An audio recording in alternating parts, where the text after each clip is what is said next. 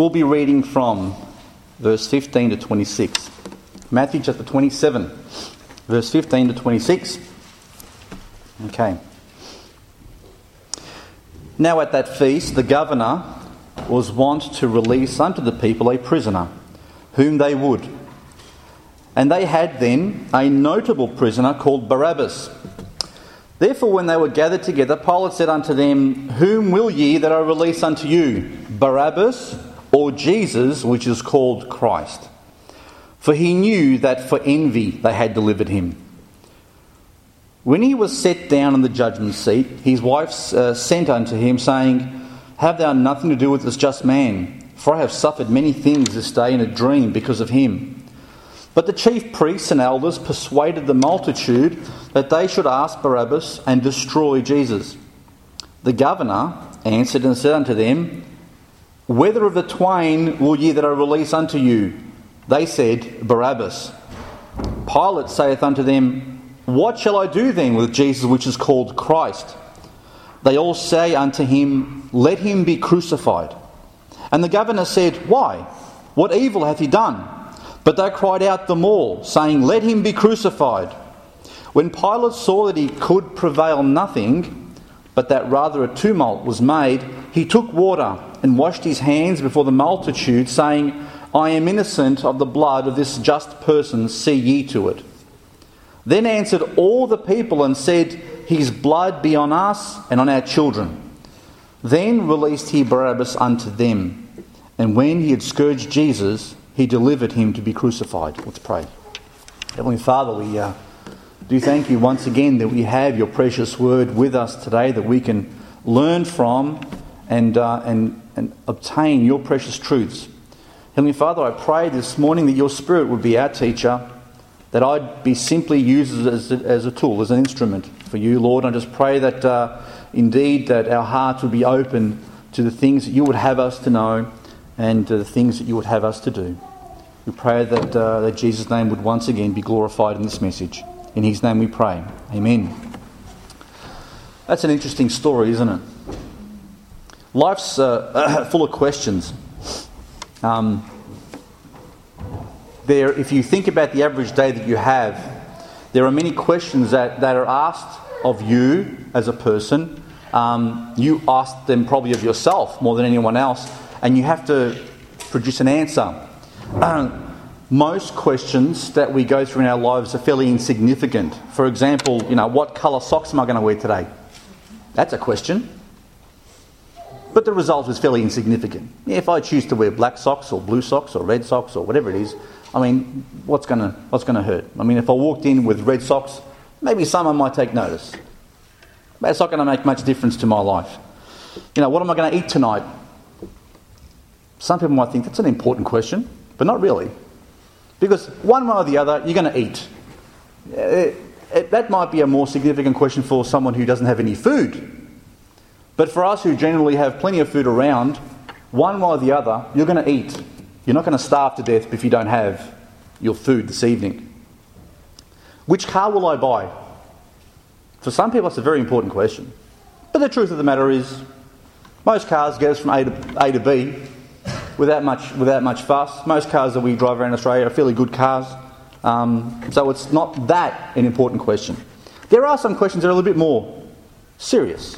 For example, who am I going to marry? That's a fairly important question. Whoever you choose, you're going to be stuck with for the rest of your life. That's a fairly important thing. Okay? What career path will I choose? Once again, also another fairly important question. But if you look at it, even those questions that we deem to be fairly important could have multiple answers. If you don't marry a person, there's probably another person who you'll generally match up well with and have a good life together with as well. Same thing with career. Hey, if I'm not going to be a firefighter, I might be able to be a policeman, I might be able to be an ambulance driver, I might be able to be a whole range of things which will still fulfill my skills and provide me with money to support my family and the rest. A lot of these questions aren't, if I don't get one, I won't have anything. Most of the answers to these questions have multiple answers to them. Okay? Now, I'm not saying those questions aren't important. They are important. But there are some questions in life that are absolutely critical. And if you get them wrong, they'll have absolutely dire circumstances. And Pilate asks 3 questions in this passage. Okay? He asked it of the multitude during the trial of Jesus, and the answer to these 3 questions was not only critical for the people that lived at that particular time who actually answered Pilate, but it's really critical for everyone today. See, Pilate asked 3 questions to the crowd that really is begging to be asked of every person in this world that's living now. How you answer these questions determines not just your happiness or whatever it is for a few years in this world, but answers the question of where you will spend eternity. Now that's an important question, because if I compare eternity to the brevity of life, if I compare an eternal existence to 60, 100 years, let's say I'll live 200 years, there is no comparison, is there? 200 years, eternal. 200 years, eternal. How do you match that up? You can't even compare. If you have to weigh on a scale, eternity wins every time by a very, very long way. In fact, you can't count how much it outweighs the small lifespan that we have. Today, we're going to look at these 3 questions that every person really must answer. And like it or not, every person will answer them. Whether they like it or not, they will answer those 3 questions. And the 3 questions are in the passage. Whom will ye that I release unto you? Who do you want to be amongst yourselves? Barabbas or Jesus, which is called the Christ? Once that question is answered, the next one is, what shall I do then with Jesus, who is called the Christ? And finally, why? What evil has he done? Okay? Answer those 3 questions, and they follow one after the other very, very nicely in circumstances of people's lives, and we'll have a bit more of a look at that in depth now. Let's look at the background a little bit here. Jesus had been brought to Pilate in an attempt by the Pharisees and the church leaders at that stage. But I shouldn't call it church, because we know church started at Pentecost, so the religious leaders of that age, in an attempt to have him taken out of the way. They wanted to get rid of him, and they couldn't do it themselves. So what they did is they were using Pilate, they were using the Roman system to do their dirty work. Okay? It was there, we're going to use it. Because we don't know how to get rid of him, but you know something? We'll use the Romans, because they're nasty people, and we can manipulate their system, we can actually get rid of Jesus. And when they brought Jesus to Pilate, he questioned Jesus himself. And you get the sense from Pilate's responses to Jesus that Pilate either thought that Jesus was either a bit crazy or insignificant to him. Pilate's main concern as the Roman governor was to do what? To protect the peace of his area that he controlled, that he governed. He didn't want troublemakers. He didn't want uprisings. Okay? He didn't want people who were going to cause him problems, because he had to report back to Rome.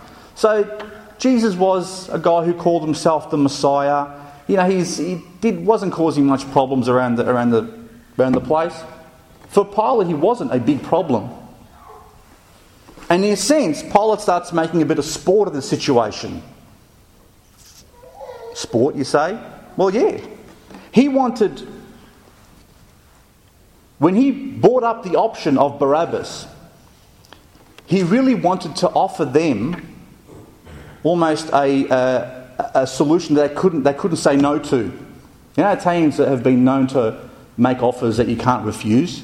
Well, according to Pilate, this was an offer they couldn't refuse. And you might say, why?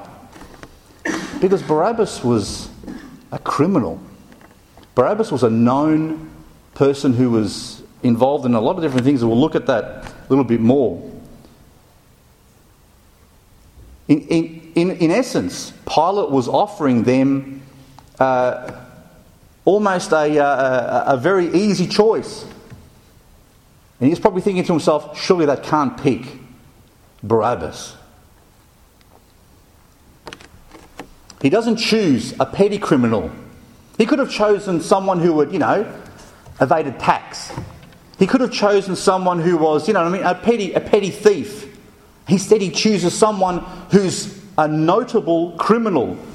Everyone knew him. Someone who was well known to have done a number of things, and we'll look at that in a moment. He was a notorious criminal. Notorious. And I think Pilate wanted to tell them, listen, you guys be quiet. I'm going to give you this option. I'm going to give you I'm going to release to you either this criminal who has done all these nasty things, or this guy who calls himself Jesus who really is insignificant. I am convinced that Pilate offered Barabbas to thoroughly throw them off their idea of having Jesus crucified. Because he plainly states in his thing, I am innocent of the blood of this just person. You see to it. And the scripture, if you look at this passage, he actually says he does it in front of the multitude. He says, here's your problem then. Whether Pilate was justified in washing his hands, whether that meant anything or not, is a separate point. But Pilate was convinced in his own mind in this passage that Jesus really didn't deserve to be crucified. That he was just. What happened was, they surprised Pilate. They called his bluff. Look at verse 24.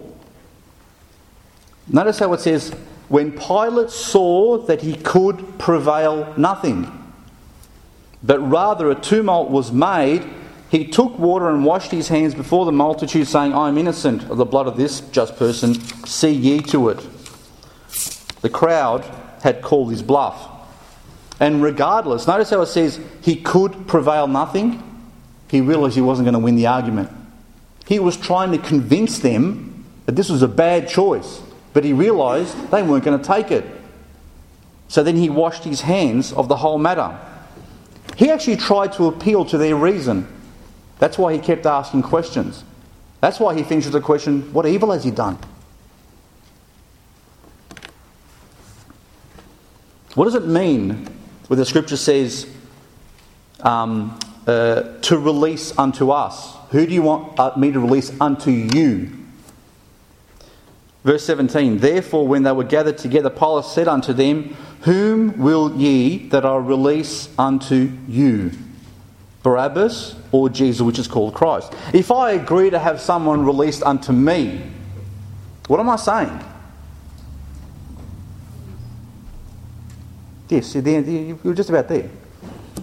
What I'm essentially saying is, I prefer to be in the company of the one you release to me. I want you to release him to me because I'm more comfortable and I'm more settled and I'm more safe with the person you're going to give me, because he's going to be released to me. I prefer one over the other. And this is what people were choosing here. They were choosing Barabbas over Jesus because they were saying to Pilate essentially, we're safer with Barabbas. We want Barabbas to be among us, to be released to us. Sometimes the choices that life throws at us seem very clear and easy. In this case we read, it was a simple choice between two individuals. One was a murderer, a thief, a rebel who was guilty of insurrection against authority.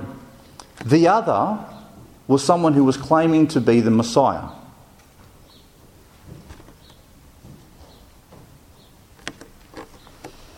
The case that these people had to deal with was which one would they feel more comfortable with being released back into their community. One warped way of thinking might go something like this. Hey, if I turn loose a thief and a robber, like Barabbas, if we turn him loose to us, you know something? He might actually appreciate what we've done for him. He might actually befriend us, which means he won't kill us and he might not steal from us. He'll appreciate what we've done for him. But if I let Jesus loose, you know that guy, he's been asking all types of questions about people need to repent and examine their lives, and he's saying that he's the one who's going to be our future king, and you know something? He's going to give us more trouble than Barabbas. Plus, our religious leaders are saying that he's a threat, so we have to believe them, right? What's their motive? Their motive is simply to preserve their own lifestyle. Their motive is to preserve and to protect themselves from the thing that they fear more. And the thing they feared the most, or the person they feared more, was Jesus, rather than a criminal. My greater fear in this case is having to answer to God rather than living with a criminal in my midst. Imagine this scenario in Melbourne, okay? We've got a choice in Melbourne. A notorious gangland criminal who's murdered, stole, sold drugs and everything else, okay? Being convicted of robbery and everything else, maybe sentenced to 20 years or 30 years. We have the option of releasing him back into the community. It's our choice as a community to release him back into the community, or someone who's saying he's the Son of God and he's the saviour of mankind. And the people of Melbourne choose the gangland criminal. Why? Because the Messiah expects something of you. The criminal goes around and does his stuff in the dark. Barabbas here is a very clear representation of Satan. You might say, oh, Satan? He's a very clear representation of Satan. Why? Turn to John chapter 18 verse 40 for a moment and I'll explain to you.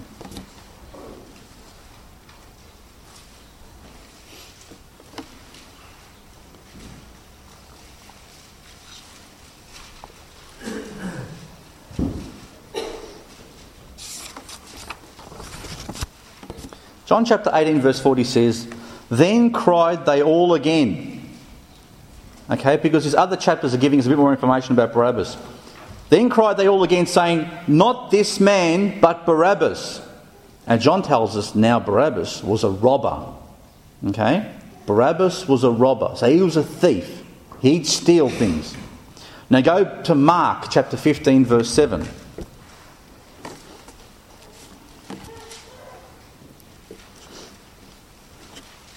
Mark chapter 15 verse 7.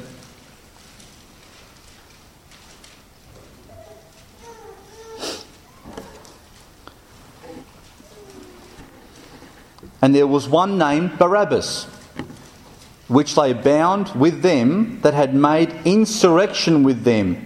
Look at this, who had committed murder in the insurrection. So Barabbas was a rebel against authority, he was a murderer, and he was a thief.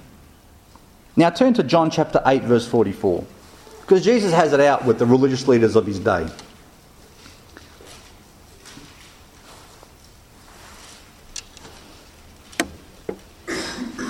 John chapter 8 verse 44.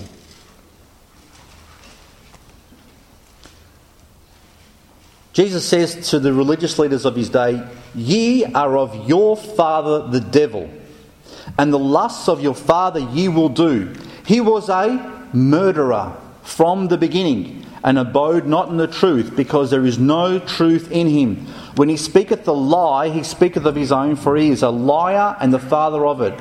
Satan is clearly described as a murderer in the Bible. Now turn to John chapter 10. Go forward a couple of chapters. John chapter 10 verse 1 says, "Verily, verily, I say unto you, he that entereth not by the door into the sheepfold, but climbeth up some other way, the same is a thief and a robber." Okay?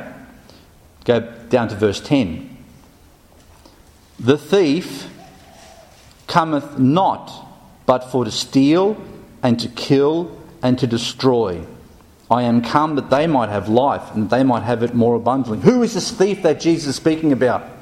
That steals the sheep and wants to kill them? That's Satan. So Satan is a murderer, a thief, a liar, guilty of, we know, rebellion against authority.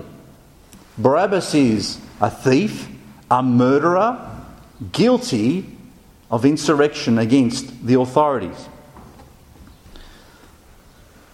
The clear choice here is between Satan and Christ. And the interesting thing which I've found interesting just recently is that it's the same choice the angels had in eternity. Okay? In heaven. They had the same choice. They had a choice between Satan and the Son of God. Satan, a thief, a murderer, a liar, guilty of rebellion, and the Son of God. And we know that by their choice that a third of them chose to rebel. 2/3 chose to remain loyal. The angels had a choice between two individuals. And many of them, a third of them, chose Satan.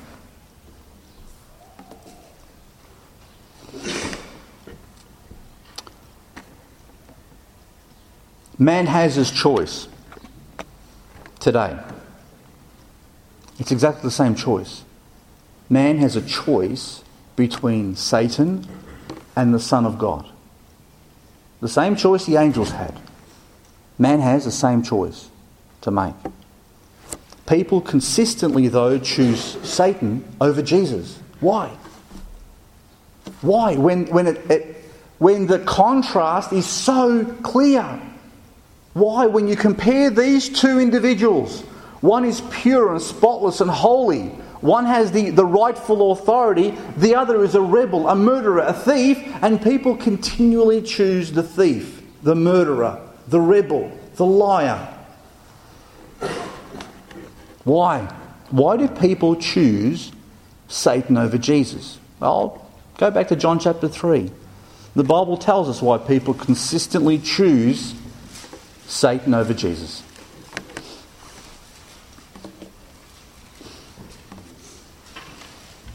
John chapter verse 19 says, and this is the condemnation. This is why people are condemned. That light is come into the world. That's Jesus. Jesus came into our world and men loved darkness rather than light because their deeds were evil. For everyone that doeth evil hateth the light, neither cometh to the light, lest his deeds should be reproved. That's why people don't choose Christ. Because Christ reveals who you actually are. And people would rather live in the dark and not see themselves for what they actually are, but what they would like themselves to be.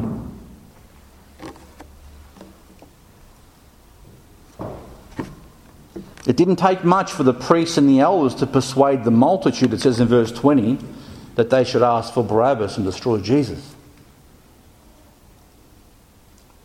Satan was using the priests and the elders of Jesus' day to murder him.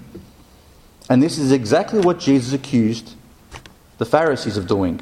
Ye are of your father the devil, and the lusts of your father you will do. What lusts of the father? The father was a liar, a murderer, and a thief.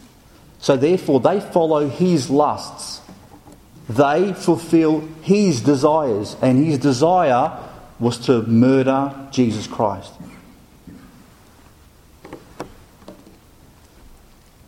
These religious leaders, these people who were meant to be the ones who led people into truth, were completely of the world and under the dominion of Satan. Let me make a clear point to you. The world will never try to convince you to put your trust in Jesus and to accept him. The world will never do that. It will never try to convince you to believe in him, to follow him. There is nothing in this world that will encourage a person to believe. Why? Because the world and its motives and its lusts are controlled by Satan. Satan is the father of the people in this world, and they are following his lusts. The world and its system are controlled by Satan. From the school system to the political system, religious organisations to unsaved family, unsaved friends, don't expect anyone to tell you, do what Jesus told you to do. Don't expect it. It will never happen. They will not only not encourage you to trust in Jesus, but they will tell you, don't trust him, he's untrustworthy. Trust us. Trust the world, because the world is where all the wisdom is. The world is where all the right stuff is, the truth is. The world will try to convince you to choose Barabbas every time. Even if Barabbas looks ugly and you know he's a murderer and a thief and everything else, the world will say, he's your best option. He's the one that you have to follow. Just like the Pharisees convinced the people of then, the world will do the same today. Even if that picture looks utterly terrible, they will say, Jesus is not your option. He's not. You've got to get rid of him. You've got to choose this guy. He's a leader. Yeah, he's done a few things wrong. Don't worry about it. He knows what he's doing. You're safer with him than with Jesus. And the question can easily be asked in this manner. What type of life do you want? When you're offered a choice between Jesus and another alternative, you are making a choice that will affect every day of your life. Aren't you? When you choose Christ, you are choosing a lifestyle that goes with him. When you choose Barabbas, you are choosing a lifestyle that goes with him. Depending on your answer, you will experience one of two lifestyles. And I just want to compare three main points. Okay? A lifestyle outside of Jesus, one, is a life out of control. That's number one, out of control. Turn to Ephesians chapter 2, verse 1.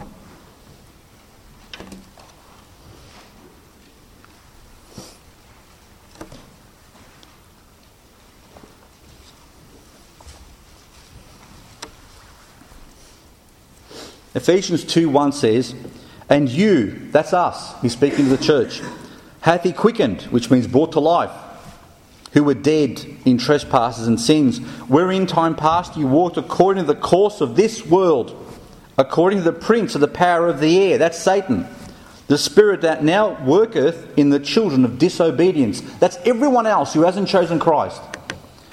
Among whom also we had our conversation in time past, in the lusts of our flesh, fulfilling the desires of the flesh and of the mind, and were by nature the children of wrath, even as others. That's a wonderful description of someone, a comparison between someone who's following Satan and someone who's following Christ. Most people choose Satan as their God, sometimes wittingly or unwittingly. He is the master. And as a master, he encourages you to pursue his desires, his lusts. Unfortunately, those desires come naturally to us as fallen creatures. You see, everyone starts off fallen. Everyone starts off in that state already. We have already our own lusts and desires and things which aren't right.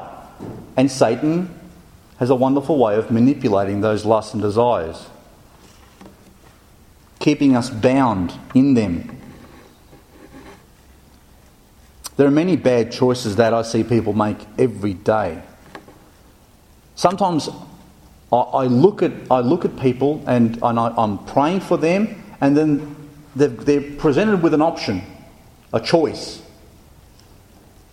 And what I think is an obvious choice becomes all of a sudden really muddled for them. They get confused. There's something going on. They just can't make the right choice. What is it? It's because they're following the lusts of their heart. Their heart is telling them one thing, but the truth is telling them something else. And the heart is louder The heart has more of a pull. So they follow the heart choice. Even though the Bible says the heart is more deceitful. And then they find themselves in a worse situation. Things start going wrong. And then they have another option before them, in a worse state than where they were before. And which one do they go for? The right option or the wrong option? No. The pattern's already there. They go for the wrong option again. And then they drop another level down. And then another one. And then another one. And before they know it, they are in such dire circumstances, and they don't know who to blame. You see, because there's got to be someone to blame here. So they blame everyone else around them. They blame God. They blame parents. They blame all this sort of stuff for their bad choices. A life under Satan is a life out of control. There is no control, because when you're driven by your lusts, you are driven. Like a flock of sheep that's herded into a certain direction with dogs around you to make sure that you go in the way that he wants you to go. The difference is, with Christ, he's leading from the front.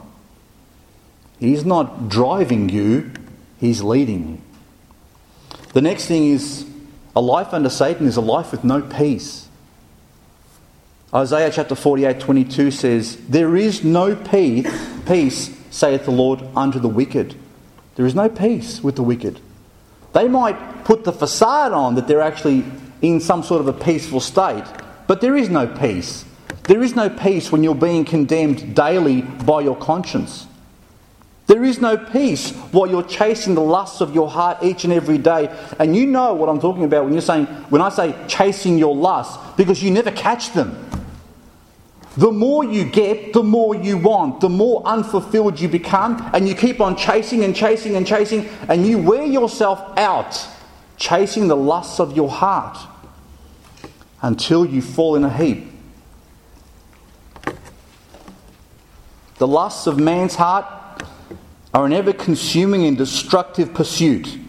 The deeper you go, the more you want. The more unsatisfied you become. The more you want, the cycle goes on unto destruction. A life destroyed in misery, no life, no peace.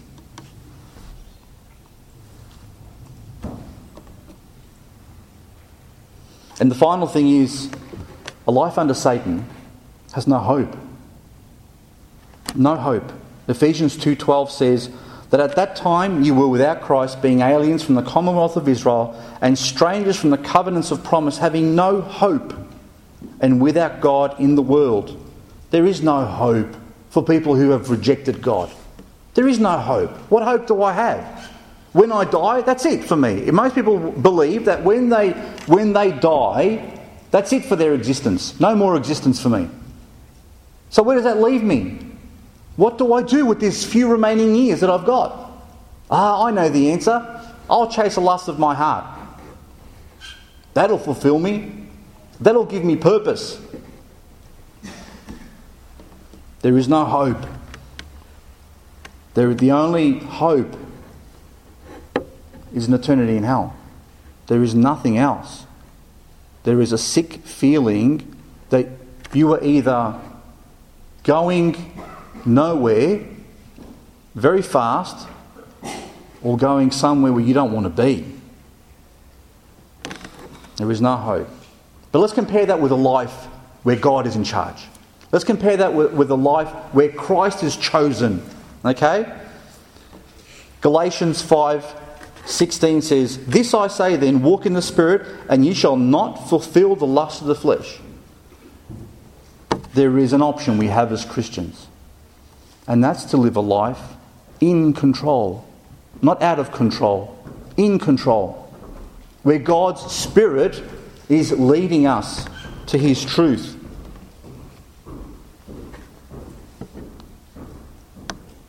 The next thing, John 14:27.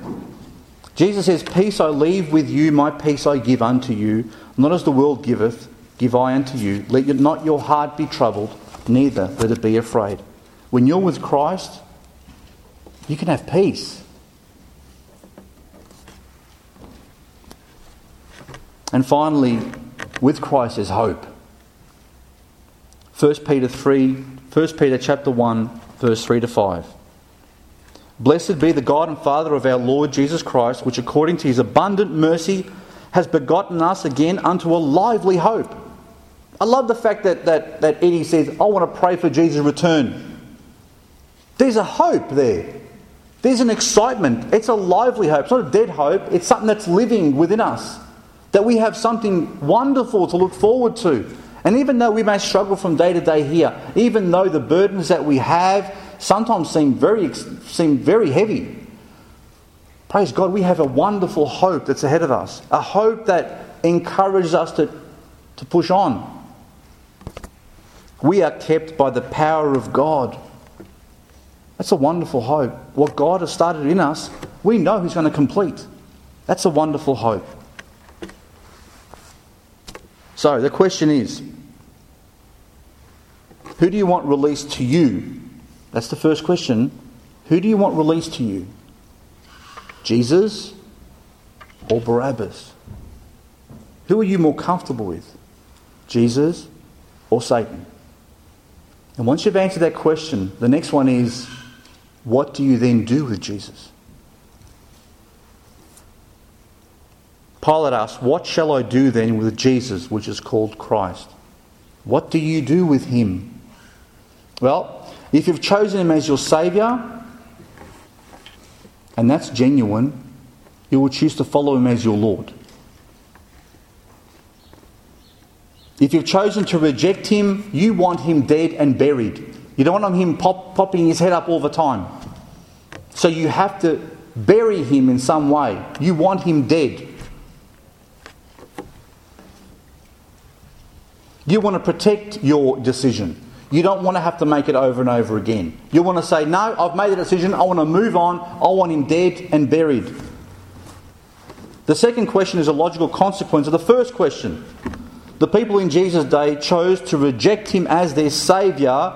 Then they had to do something with him. So the easiest thing to do was to kill him. So they didn't have to deal with him again. The amazing thing is that death couldn't stop him. They thought they'd gotten rid of him, but it didn't work. The final question is, what evil has he done? Why? What evil has he done? What sin has he committed? What did he do wrong? What did he do to deserve death? For the person who has put their faith in Christ, the answer to that one is very clear and simple. He's done nothing wrong. He's only ever been good to me. He's only ever shown love to me. In fact, the fact that he went to that cross willingly showed me that he loved me. And he's proven himself to be sinless and perfect. And because he's sinless and perfect, he's also trustworthy, which means the things that he said are true and I can trust. If he says that he paid for my sins, then I believe it. If he says that he's the Son of God and I can trust him, then I believe it. For the Christian, Jesus is the same person the disciples chose to trust. They saw him. They saw the way he spoke, what he did, and they believed him and put their trust in him. We choose to believe their testimony as well. People who make bad choices always attempt to justify their choice, don't they? Doesn't matter how bad it is. Even if you've done something wrong, people always come up with some sort of justification. Why did you break the speed limit, sir? I was in a rush. I had to get somewhere. Why did you cheat on your wife? She doesn't understand me anymore. Why did you steal from the government? Why did you cheat on your tax return? Well, they're wasting a whole lot of money as well. So people come up with excuses all the time, and they have to do that to actually quench their own conscience. But what justification did the people have for rejecting Jesus and wanting him dead? When Pilate asked a question to them, what did he do that was wrong? What was their answer in that passage? Look at verse 23. And the governor said, "Why? What evil hath he done?" But they cried out the more, saying, "Let him be crucified." What was their answer? What did he do wrong?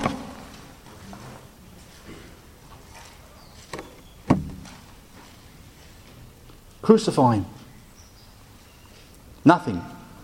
They couldn't give anything. Same reason people give today. Can anyone point a finger at Jesus today and say, "No, he was evil. He was wrong"? Can anyone point the finger at him? No, everyone's got him in their line of superstars, right? Jesus was a great moral teacher. Jesus was, he was someone who was a martyr for doing good. Jesus only ever taught about love. Jesus had gets all these wonderful accolades, but they choose not to trust him. They choose not to believe him. They would rather have him dead and buried. People don't have any reason to reject Jesus. All they do is they try to drown out in their own minds and in their hearts, with all the noise of the world, with everything that they want to crowd into their lives. They want all that noise to drown out the reason they have for rejecting him. Just like the people then were given the option, why do you reject him? What has he done that's wrong? They just cried out, "Crucify him. Get rid of him, get rid of him." They cried out louder and louder. People do exactly the same thing today.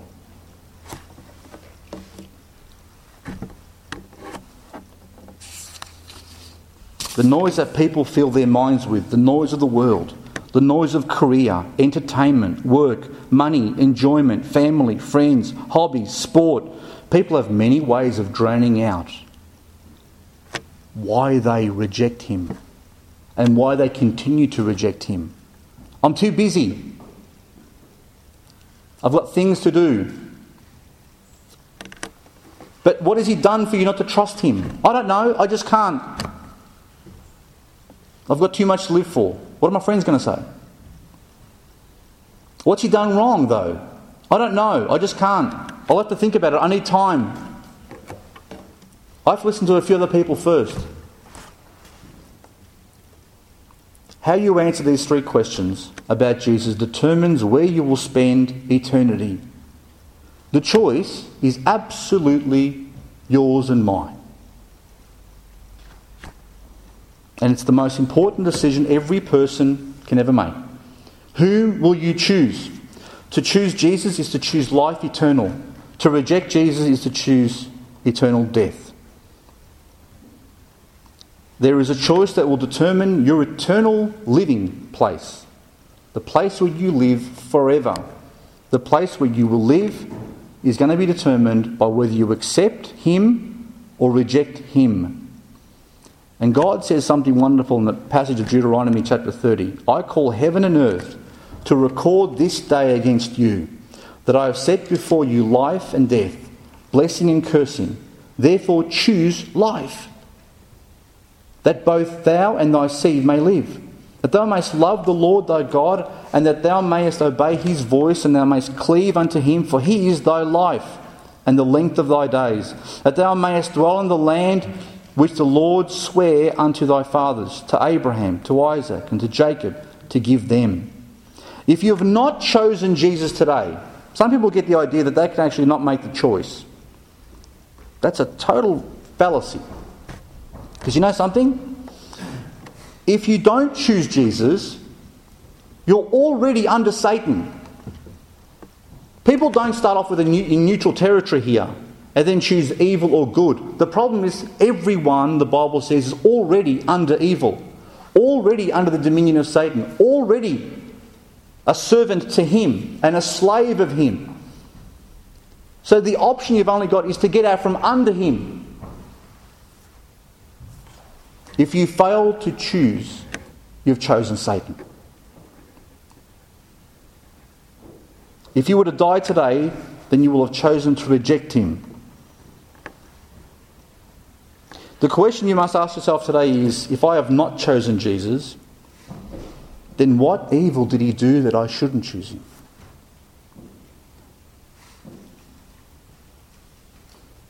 What evil did Jesus do that has caused you to tell him no? Do you have any good reason for rejecting him this morning? If there's anyone who hasn't chosen him, who hasn't made that decision in their life to say, I choose him, then you've made your choice already. Christian, choosing Christ is just the beginning. We are faced with multiple choices each and every day. Yes, you may have chosen Christ to be your Saviour, but I'll tell you something. At every stage in your life, at everything that the world throws up against you, you then choose him or Satan again. Think about it. You have an option to sin or not. You're making an active decision to either choose Christ or Satan at that point. And then if you choose Satan, what do you do with Christ? You have to put him out of your mind. You have to try and bury the thought of him. You can't live. Some of the most miserable people on this planet are Christians who choose Satan over Christ. Miserable. Because they're presented with options in their lives where there's the option of following your Lord and the option of following your lusts and Satan. And they choose Satan. And they become miserable.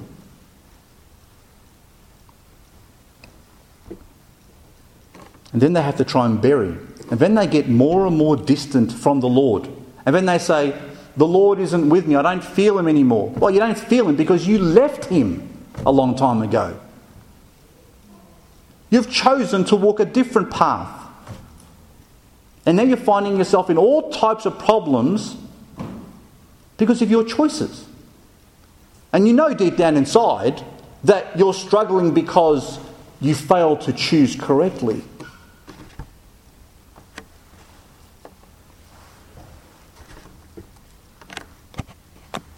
But what drove you to make that choice? What did Jesus do wrong? What sin did Jesus commit? What did he ever do wrong to you that you choose your lusts over him? Has he ever lied to you? Has he ever not shown love to you and patience to you? Has he ever asked you for something you can't do?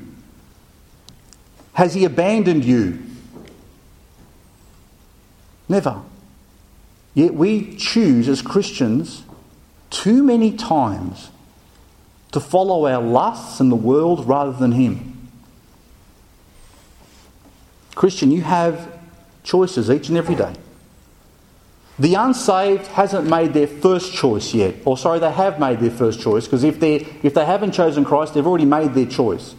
But for us who have chosen Christ, we need to continue to choose him. Let's make that choice.